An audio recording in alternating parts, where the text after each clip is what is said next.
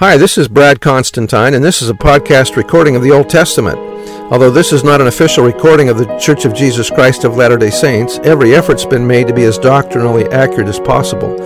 I'll be using for the text the Joseph Smith translation of the Old Testament, along with many commentaries from general authorities of the Church, BYU professors, Bible scholars, and others. This format will be very detailed, and so if you want a deep analysis of the Old Testament, you come to the right place. Thanks for your attendance. Hi there, welcome back. This will be for Ezekiel 29. Again, there's not much into this one. This is pretty self-explanatory. The heading reads, Egypt shall be overthrown by Babylon. When she rises again, she shall be the basest of kingdoms.